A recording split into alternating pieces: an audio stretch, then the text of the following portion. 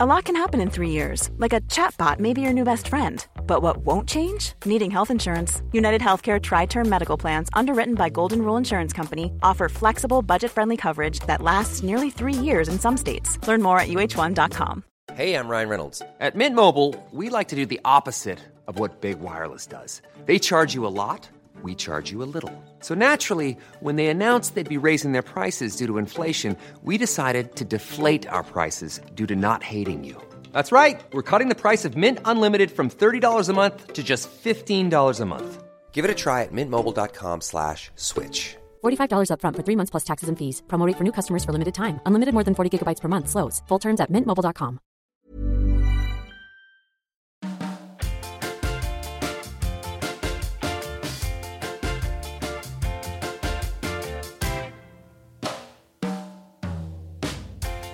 You know the feeling when you are sitting at a cafe or a restaurant table, perhaps, or even your school desk all those years ago, and you're a bit bored, and you're kind of rubbing your hand along the desk, feeling the grain of the wood, and maybe your hand goes underneath the desk a bit, and then you always find it, that little cold, hard, wrinkly knob.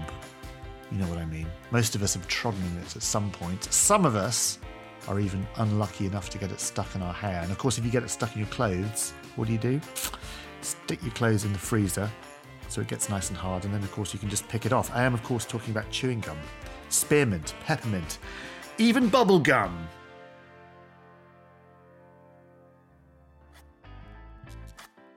Hello, welcome to Patented.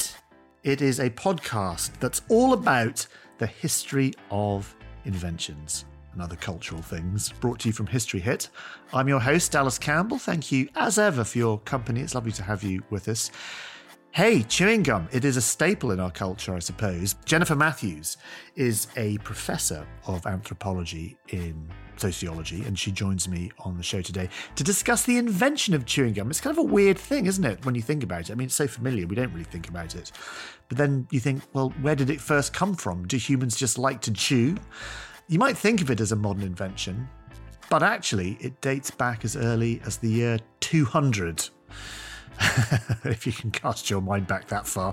And although people weren't chewing on sticks of juicy fruit or whatever it was back then, they were chewing on other things for the same reasons that we chew today, which essentially is dental hygiene. But then there's the social grip that chewing gum has on society. How does chewing something in your mouth, which all of a sudden makes you kind of cool, you know, if you think about movie stars of the 1950s and the 1960s, this idea of kind of strutting down the street chewing gum. Anyway, some people love it, others can't stand it, including my dad. Seinfeld even made an entire episode about it, so there we go. Chewing gum, it's in your handbag, it's in your back pocket, it's on the shelf in front of you. And now the history of that tiny little piece of minty freshness is in your ears. Enjoy.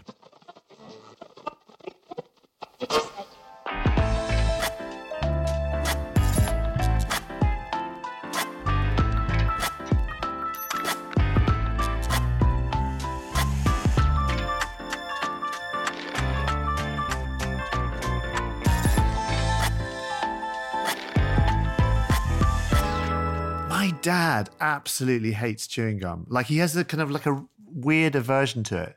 And I would have thought he would have been, well, how old's my dad? He's 80 now. You know, he's around in the kind of 50s and 60s. That's when everyone was chewing gum. Why does he hate it so much? Like, I don't know, there's something about it. It's like, I don't know what it is, like a cultural thing that drives him crazy. Well, it's interesting because chewing gum seems to put people in two camps. You either love it or you hate it. And apparently your dad is in the latter area. And it's probably because people think you look like a cow when you chew it, or... Well, I can kind of understand that, but why? Okay, we're going to get into the history in a minute, but I'm just interested in why there are only two camps. Why is it a kind of love-hate thing? It is that thing we just don't like seeing people eating. Well, yeah, there's a weird kind of oral fixation, which I think makes people either really uncomfortable or they're all in. And it goes back thousands of years. I mean, the ancient Aztecs had really strict norms around chewing gum in public. And in fact, if you were caught chewing gum in public, you were either labeled a sex worker or a homosexual. So, okay, well, we'll come on to sex workers, etc. a little bit later on. Where did this come from? Why do we do this? Why do we chew gum? Where did gum come from? What's the deal? So it's interesting. We have archaeological evidence of chewing gum as far back as 9,000 years ago in Sweden, where we find this piece of birch tar gum with chewing gum impressions, like tooth impressions on it. So apparently this has been going on for all recorded history. And I think that chewing is such a natural inclination for humans that we can't help ourselves. And so we have to chew. I'd never really thought of it, actually. Then when I knew you were going to be on, I was thinking, well, actually, when I was at school, I used to chew pencils and things, like chew the end of my pencil just because I was bored. And then I chew my fingernails. Right. And that's one of the things about chewing gum. In fact, William Wrigley approached the U.S. military around World War I and said, you should put chewing gum rations in every soldier's ration kit because it staves off nerves, it quenches thirst, it staves off hunger. And so he convinced the military, and to this day, they still put chewing gum in rations. Does it do all those things? I've never really thought about why we chew gum other than it's sort of minty and makes your breath fresh. Sure. I mean, I think that's probably the primary motivation. But imagine if you're in trench warfare, it's not like you're brushing your teeth, right? And you may not have access to food. And so chewing gum could be an easy thing to keep in your pocket and allow you to kind of process the moment. The act of chewing, does that kind of trigger maybe something in your brain that says, oh, I'm eating, and therefore it kind of tricks you into curbing your appetite, maybe? Well, and it triggers saliva production too. And so that kind of tricks your brain into thinking that you're eating. Okay, right. So 9,000 years ago, Sweden. What was happening in Sweden? Like 9,000 years ago, I'm like, okay, the pyramids. Was that 9,000 years ago? 4,000. Probably about that. Was it 4,000? Okay, crikey, even before the pyramids. Yes. But I'd never think of Sweden as having a kind of prehistory, but I'm guessing there were trees involved, forests, fishing, fires. Yes, and if you're familiar with Otzi the Iceman, the ice mummy from about 5,300 years ago, he uses bitumen, which is another kind of natural chewing gum, as an adhesive. So this was an ice mummy that was found right on the Austrian-Italian border. Oh, yes. And he was found with a copper axe, and his axe was actually attached to the handle with bitumen as a kind of natural adhesive. And so he was carrying around a kind of chewing gum with him. Okay. So we've always chewed forever. That's the thing. And we've always chewed things, bits of bark. But what did you say, bitumen? No, what did you say the back stuff was? So bitumen is a kind of adhesive. It's a natural tar. So I grew up in California, and on parts I've heard of that place. I've heard of it. I believe that you lived there at one point.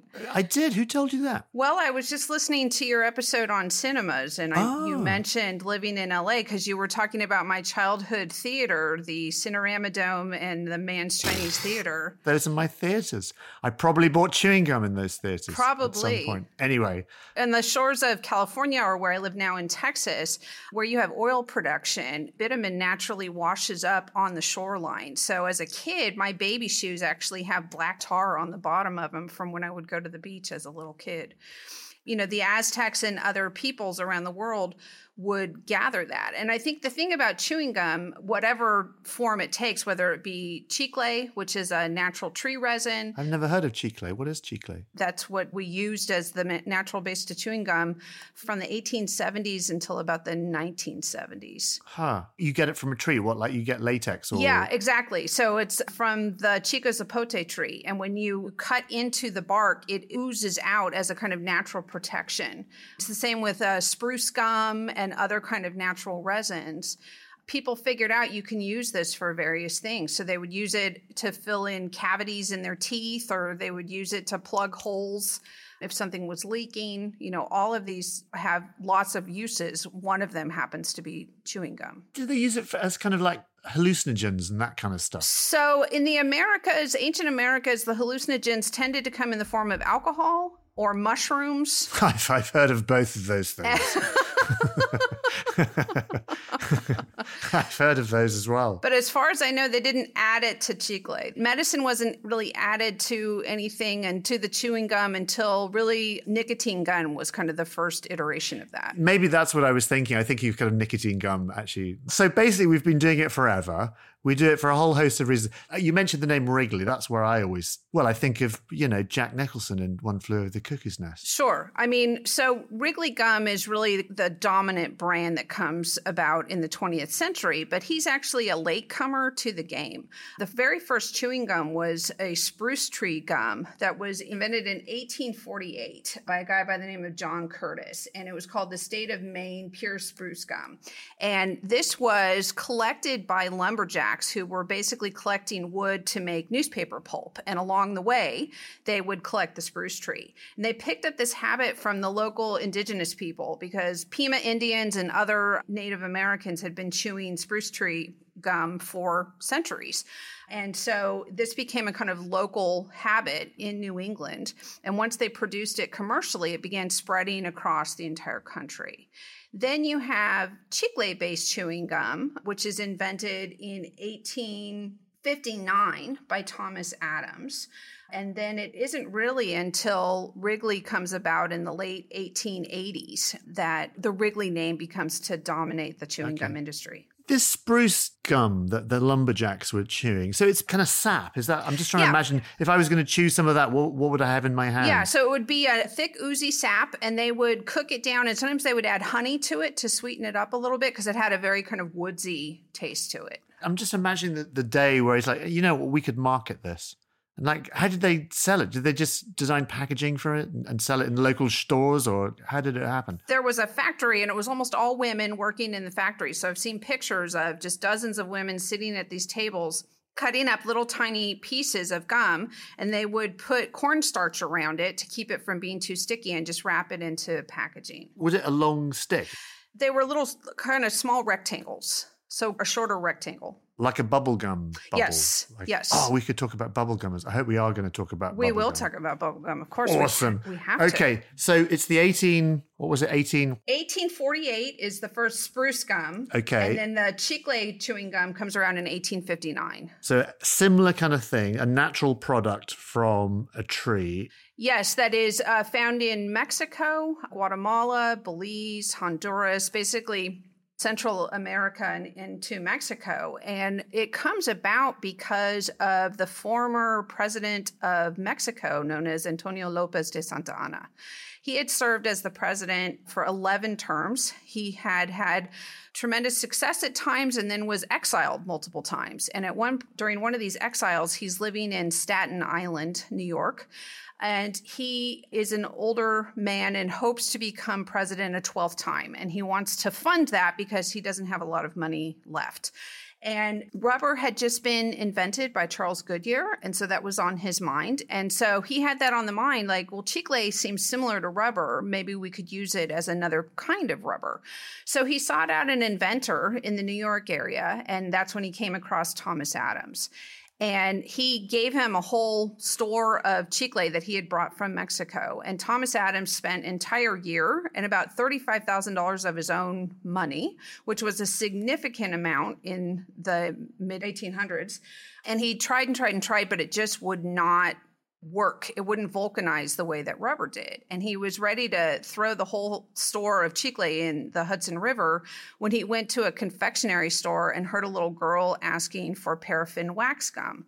So I don't know if you remember wax lips and the wax candy that was popular in the 70s. I do remember that. And so that was the later version of paraffin wax gum. And so it suddenly dawned on him, I've got all this rubbery stuff sitting in my storehouse.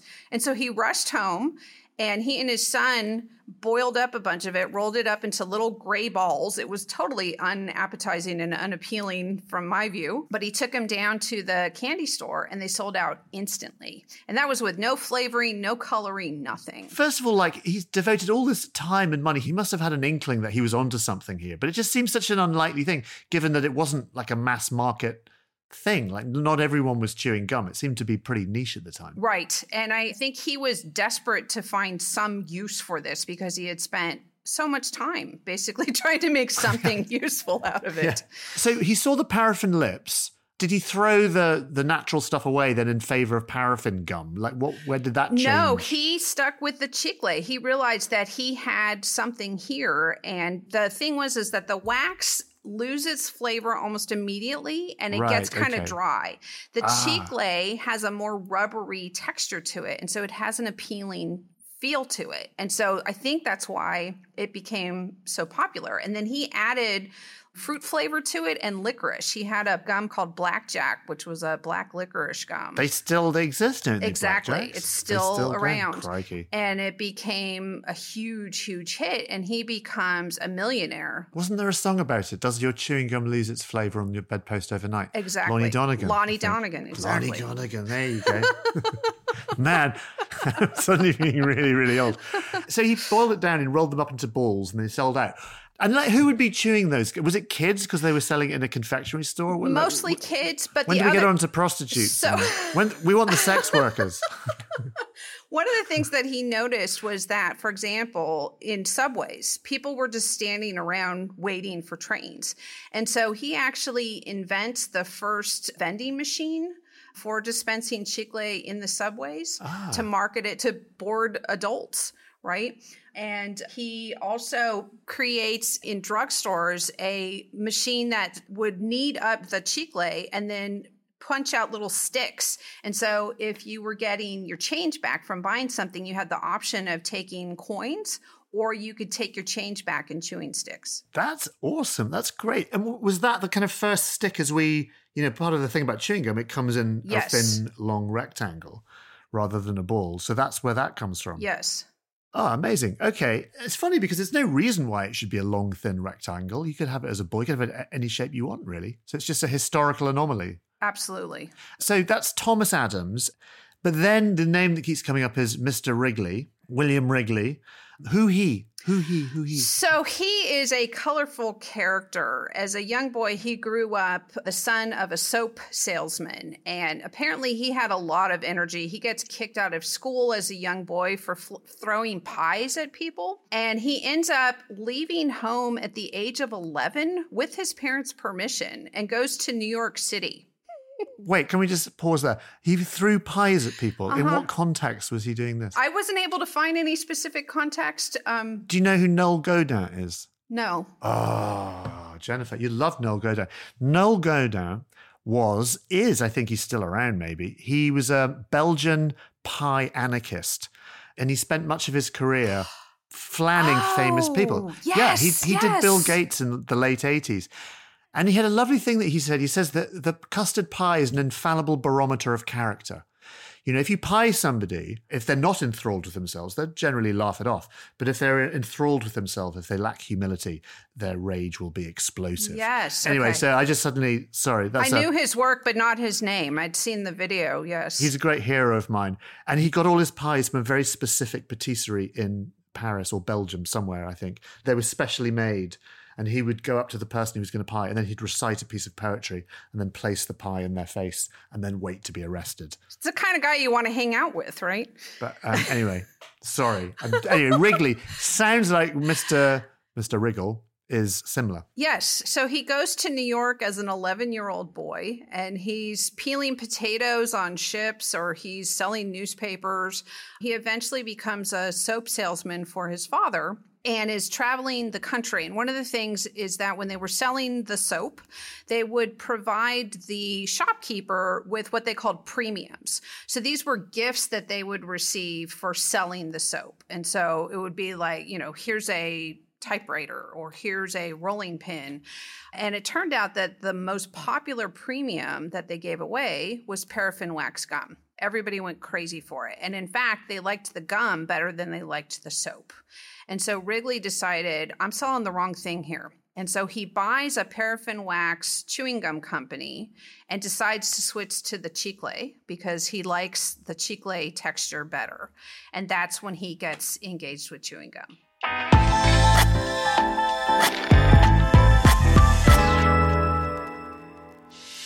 I'm Tristan Hughes, host of The Ancients from History Hit, where twice a week, every week, we delve into our ancient past.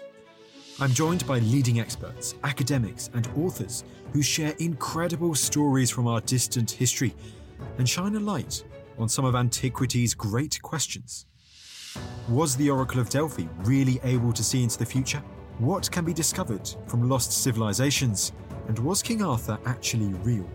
You can expect all of this and more from the Ancients on History Hit, wherever you get your podcasts.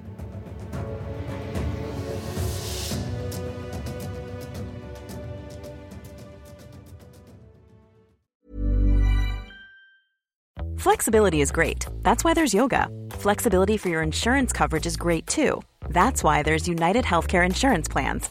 Underwritten by Golden Rule Insurance Company, United Healthcare Insurance Plans offer flexible, budget-friendly coverage for medical, vision, dental, and more. One of these plans may be right for you if you're, say, between jobs, coming off your parents' plan, turning a side hustle into a full hustle, or even missed open enrollment. Want more flexibility? Find out more about United Healthcare Insurance Plans at uh1.com. Are you ready to enhance your future in tech? Then it's time to make your move to the UK, the nation that has more tech unicorns than France, Germany, and Sweden combined.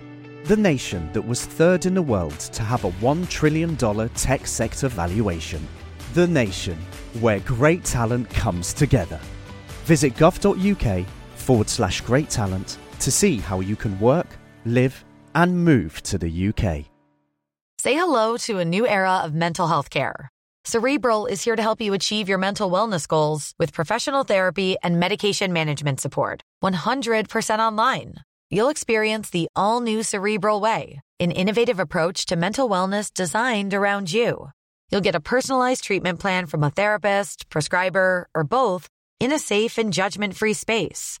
Your Cerebral therapist or prescriber will outline a customized plan with clear milestones along the way, so you can get to feeling your best. With Cerebral, you're not alone in your mental health journey. We're here to empower you to live a fulfilling life. So take that first step towards a brighter future and sign up today at Cerebral.com/podcast and use code ACAST to get 15% off your first month. Offer only valid on monthly plans. Other exclusions may apply. Offer ends July 31st, 2024. See site for details.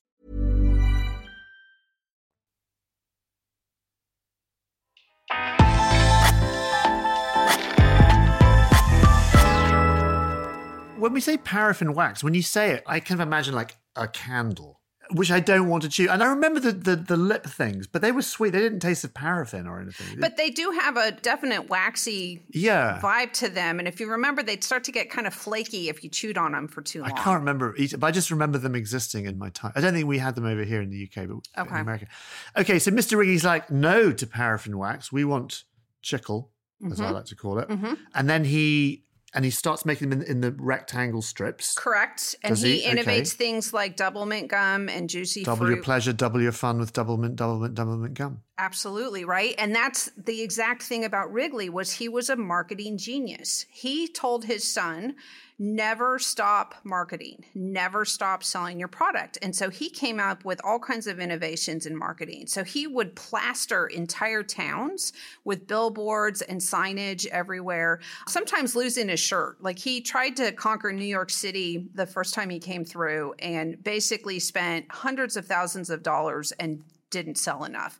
But he kept on trying. And one of the things he did was he sent 4 sticks of gum to every person listed in the U.S. phone book at one point. Wow. That's marketing. Like, where did that come from? I mean, because how did he know how successful marketing could be? His goal was to familiarize people with the product. He said if people know the product, they will want to come back for it. And so he knew he had to get it into people's hands. So he would also created little books for children that were nursery rhymes that always involved chewing gum and just did whatever he could to get that gum and to get that name Wrigley in people's heads. Is he Wrigley as in, isn't it Wrigley Field? And there's like stadiums and like that name Wrigley is such an American iconic name. Yes, because he became so rich off of it, he was able to buy the Chicago Cubs. He owned part of Catalina Island, for example. He was one of the mega millionaires in the United States. So double mint gum. The other one, of course, is juicy fruit, which I mentioned earlier on. I didn't mention it, but I'm thinking there's that iconic line in One Flew Over the Cuckoo's Nest when McMurphy, played by Jack Nicholson, is sitting next to the chief. And they're in the cemetery, and he hands him a piece of gum, and the chief starts chewing on the gum, and he hasn't spoken for the entire film because he can't speak, he's mute. And he suddenly looks at Jack Nicholson and goes, juicy fruit.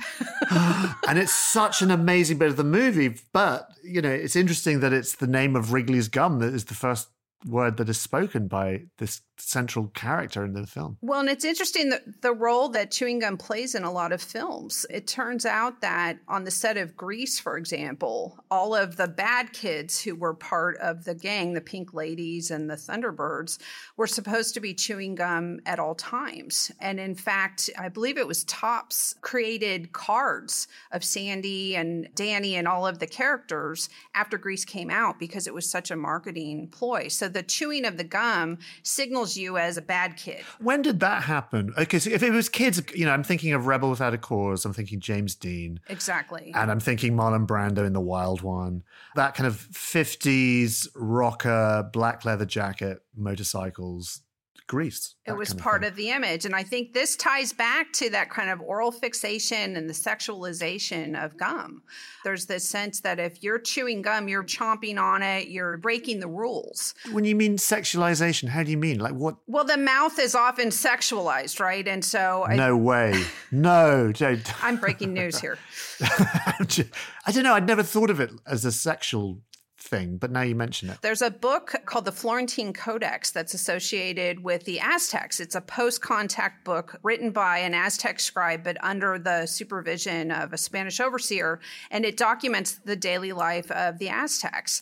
And there is an entire section on chewing gum. And the Spanish friar talks about, you know, sex workers walking along the waterfront wearing heavy perfume and chomping on their chicle like castanets. And so it was a kind of marker. So suddenly you go from this bit of confectionery, it gets labeled in this sort of bad boy image. I mean, what did Wrigley think about that? He's like, crikey, suddenly, you know, I've been sending sticks of gum to everybody in the phone book, and now On the Waterfront's just come out, or Rebel Without a Cause has just come out, and now everyone thinks bad guys. You know, I think he would have been okay with it because it would have led to sales. But he did try to market it as a kind of, you know, family-friendly product, right? He was selling it to kids. He was selling it as, you know, this kind of fun thing to chew. But I think ultimately he would have been fine if it put more chewing gum in people's hands. And these laws about, am I right in thinking they were kind of, you're not allowed to chew gum in public? What was... I think you mentioned this earlier on. Yeah, the only people who could chew gum in public amongst the ancient Aztecs were old women and children. And anyone else got labeled as sexualized, as either homosexual or as a sex worker. Ah, okay, so it's always had that sexualized connotation. Yeah. Interesting. I want to just quickly just sort of move on from that and talk about bubble gum, just because that must have come, I'm guessing, round about the same sort of time, like mid-century, like 40s, 50s? It was a little bit later. It comes about in 1924. There is a guy named William Deemer who works for the Fleer Chewing Gum Company. I believe he was an accountant or something, had nothing to do with the production side of things. But he was interested in innovating something that was less sticky. So he uses some other kind of resin. He won't reveal what it is. A lot of these ingredient lists are secret because they're considered trade secrets, but he wanted something that was less sticky and that you could ultimately blow bubbles with. And it turns out that the iconic pink color was just a happenstance. Pink happened to be the only color he had on hand. And so he went to his bosses with this bright pink chewy bubble gum, and it became an instant hit known as Double Bubble. And that comes just from that accident? Yes. What did we used to have? Bazooka Joe. That's what we used to have. That comes in after World War II with the Topps Chewing Company, and they marketed Bazooka Joe after the bad boy image, right? The original Bazooka Joe was this kid in like ripped jeans and a white t-shirt. Sometimes he wore a leather jacket, and he had a mysterious eye patch that was never explained. But it was a great marketing tool, and it was actually created by one of the illustrators for the Superman comic books. Honestly, I basically modeled my entire early childhood on Bazooka Joe. Well, basically, I wanted to be Marlon Brando, James Dean, and Bazooka Joe as a sort of package. That is quite an image. It didn't really work out. Now look at me.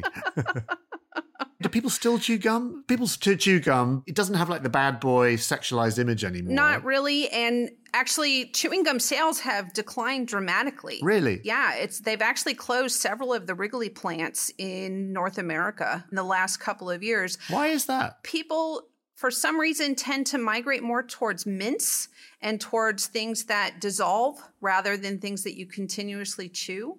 But yeah, it's an interesting quandary as to why chewing gum is losing its popularity. It's funny, in London, I'm sure in New York and San Antonio maybe, there's white blobs on the pavement everywhere of just old, ancient chewing gum that's been dropped and stood on for decades and decades. And I didn't even know what it was, but that's what it is, isn't it? It's just old chewing gum. Yeah, and in fact, cities can spend millions of dollars cleaning up chewing gum. And in New York, they had a slogan contest where people could send in their best slogans for, pick up your gum, dum-dum, and things like that, so that people would actually throw their gum away. But you didn't always have a lot of trash cans available on the city streets, and so it ended up on the sidewalk. It's really interesting, isn't it? Now, are you an anthropologist or a sociologist? I'm an anthropologist, and I specialize in archaeology. There is a sort of archaeology here, isn't there? A sort of archaeology of chewing gum. What was it about chewing gum for you that opened up this sort of history?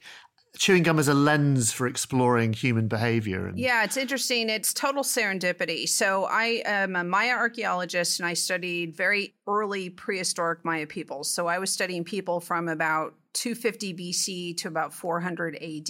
And I was studying their road systems, which were these beautifully designed raised roads made of cut stone that would go through the jungle. And they would use them for trade, or they'd use it for the military to pass through, and it would connect up cities and things. So I was documenting one of these roads that went for 30 kilometers. So it was a, pretty extensive project that I was doing. And one of the things that we kept coming across on top of these roads were these little tiny railroad tracks that were still left behind. And I thought, that's weird. Why are these little tiny railroad tracks sitting on top of an ancient Maya road? And as a kid, I was a train nerd. My favorite toy was my train set. So I was intrigued. So I started talking to the local people and said, why are there train tracks on top of these roads? And they said, oh, that's from the chicle industry that worked until the 1970s. And I thought, what the heck is going on here? And so they had basically taken advantage of these ancient Maya constructions and just built the train tracks right on top of it to go straight into the forest so that they could collect the chewing gum, the chicle, and then bring it back out and ship it off to the United States. So I was hooked immediately, and that kind of started my journey on studying the chicle industry and the kind of infrastructure associated with it. And I've been kind of hooked on 19th century commodities ever since. So I've been focusing on chewing gum, sugarcane, rum, and now my new inquiry is into avocados. Oh my God. Let's talk just very quickly. Sorry, listeners, we're just going to end with a little coda on the avocado. So I remember in the 70s, right? Like avocados were rare. Like occasionally as a starter, you might get like half an avocado with some vinaigrette dressing. And spend a lot of money on it. We've gone avocado crazy recently. It's like madness. Yes. I mean, I'm myself included. And if anyone says the word smashed one more time, smashed up, just stop it. Just very quickly, why have we gone avocado mad? So again, marketing, right? So I'm a fifth generation Californian. My great-great-great-grandfather was one of the first residents of Hollywood. And hey, that's my town. That's my town. And he was married to a woman who was from an old farming family. So my great-grandmother. And her uncle imported trees from all over the tropics, one of those being the avocado tree. And the palm trees were all imported. And the palm trees. And yeah, it was a big thing in Los Angeles to have tropical trees. Well, they lived in Nichols Canyon, which is right next to where Mann's Chinese Theater is now. They were the first residents of Nichols Canyon. And he was the first one. He and my great-great-grandmother were the first ones to have an avocado tree that survived. And they would have people over for dinners with all avocado dishes, and then they would send them home with an avocado tree. So he, amongst many others, were part of how avocados spread in California.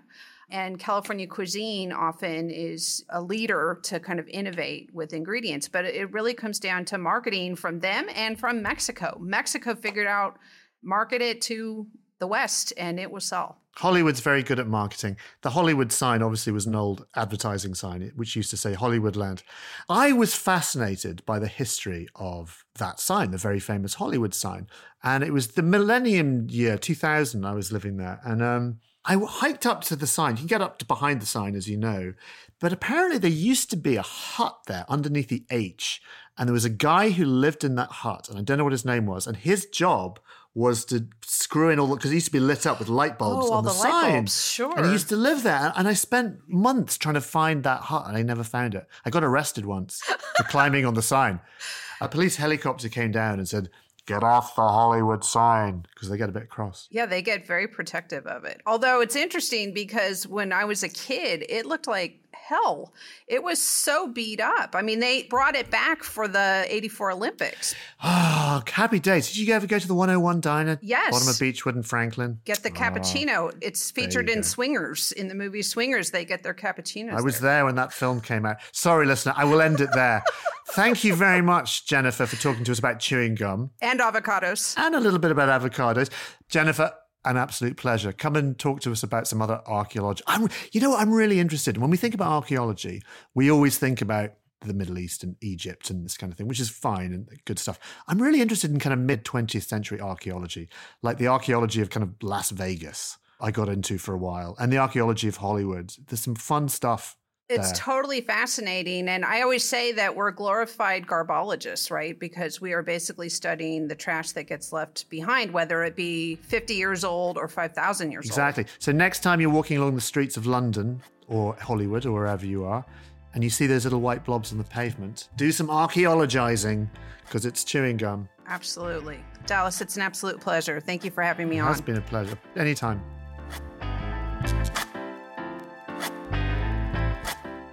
There we go. Everything you ever wanted to know about the history of chewing gum. Thank you very much for listening. Hope you enjoyed the show. If you did, don't forget to tell all your friends and family. And get all your friends and family to tell their friends and extended family about it too. And thank the next person who offers you a piece of chewing gum. You can bore them rigid with lots of fun facts all about chewing gum. Don't forget, if you've got a topic for an episode you'd like us to do, something that you would like us to investigate the origins of, you can email us at patented@historyhit.com. And I look forward very much to your company next time.